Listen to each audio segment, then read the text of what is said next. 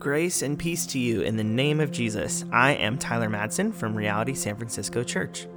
Today we are reading and occasionally pausing to pray through Romans 13. Feel free to pause this recording at any time if you'd like to reflect longer, and we encourage you to journal as you listen if you're able. Let's first take a moment of quiet to open prayerfully to God's presence with us. Let's take a few deep breaths.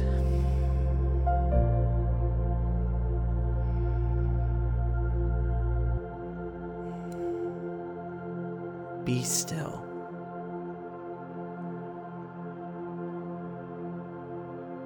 Be quiet before God.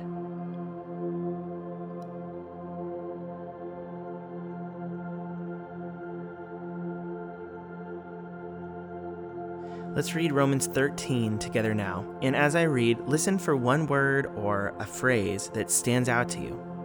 Romans 13. Let everyone be subject to the governing authorities, for there is no authority except that which God has established. The authorities that exist have been established by God. Consequently, whoever rebels against the authority is rebelling against what God has instituted, and those who do so will bring judgment on themselves. For rulers hold no terror for those who do right, but for those who do wrong. Do you want to be free from fear of the one in authority? Then do what is right, and you will be commended. For the one in authority is God's servant for your good.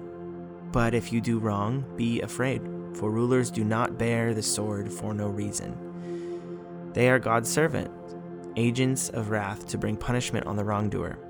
Therefore, it is necessary to submit to the authorities, not only because of possible punishment, but also as a matter of conscience. This is also why you pay taxes, for the authorities are God's servants, who give their full time to governing. Give to everyone what you owe them. If you owe taxes, pay taxes. If revenue, then revenue. If respect, then respect. If honor, then honor. Let no debt remain outstanding except the continuing debt to love one another. For whoever loves others has fulfilled the law. The commandments, you shall not commit adultery, you shall not murder, you shall not steal, you shall not covet, and whatever other command there may be are summed up in this one command: love your neighbor as yourself. Love does no harm to a neighbor. Therefore, love is the fulfillment of the law. And do this, understanding the present time.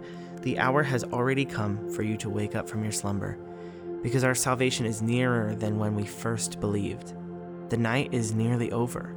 The day is almost here. So let us put aside the deeds of darkness and put on the armor of light. Let us behave decently as in the daytime, not in carousing and drunkenness, not in sexual immorality and debauchery, not in dissension and jealousy.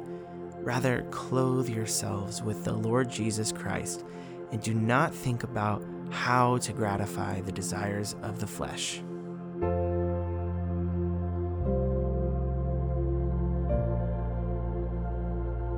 Taking the word or the phrase that stood out to you, let it lead you into an encounter with Jesus.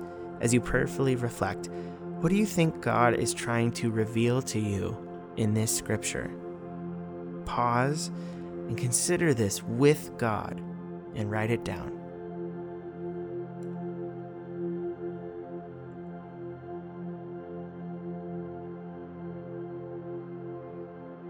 Now turn your focus outward and see what applying this scripture to your life might look like.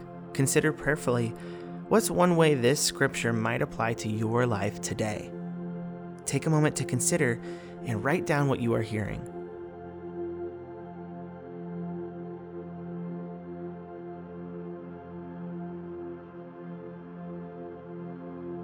And lastly, take this final pause to devote yourself to God, to seek His refreshment, and to commit yourself to following Him. Offer your prayers to devote yourself to God today.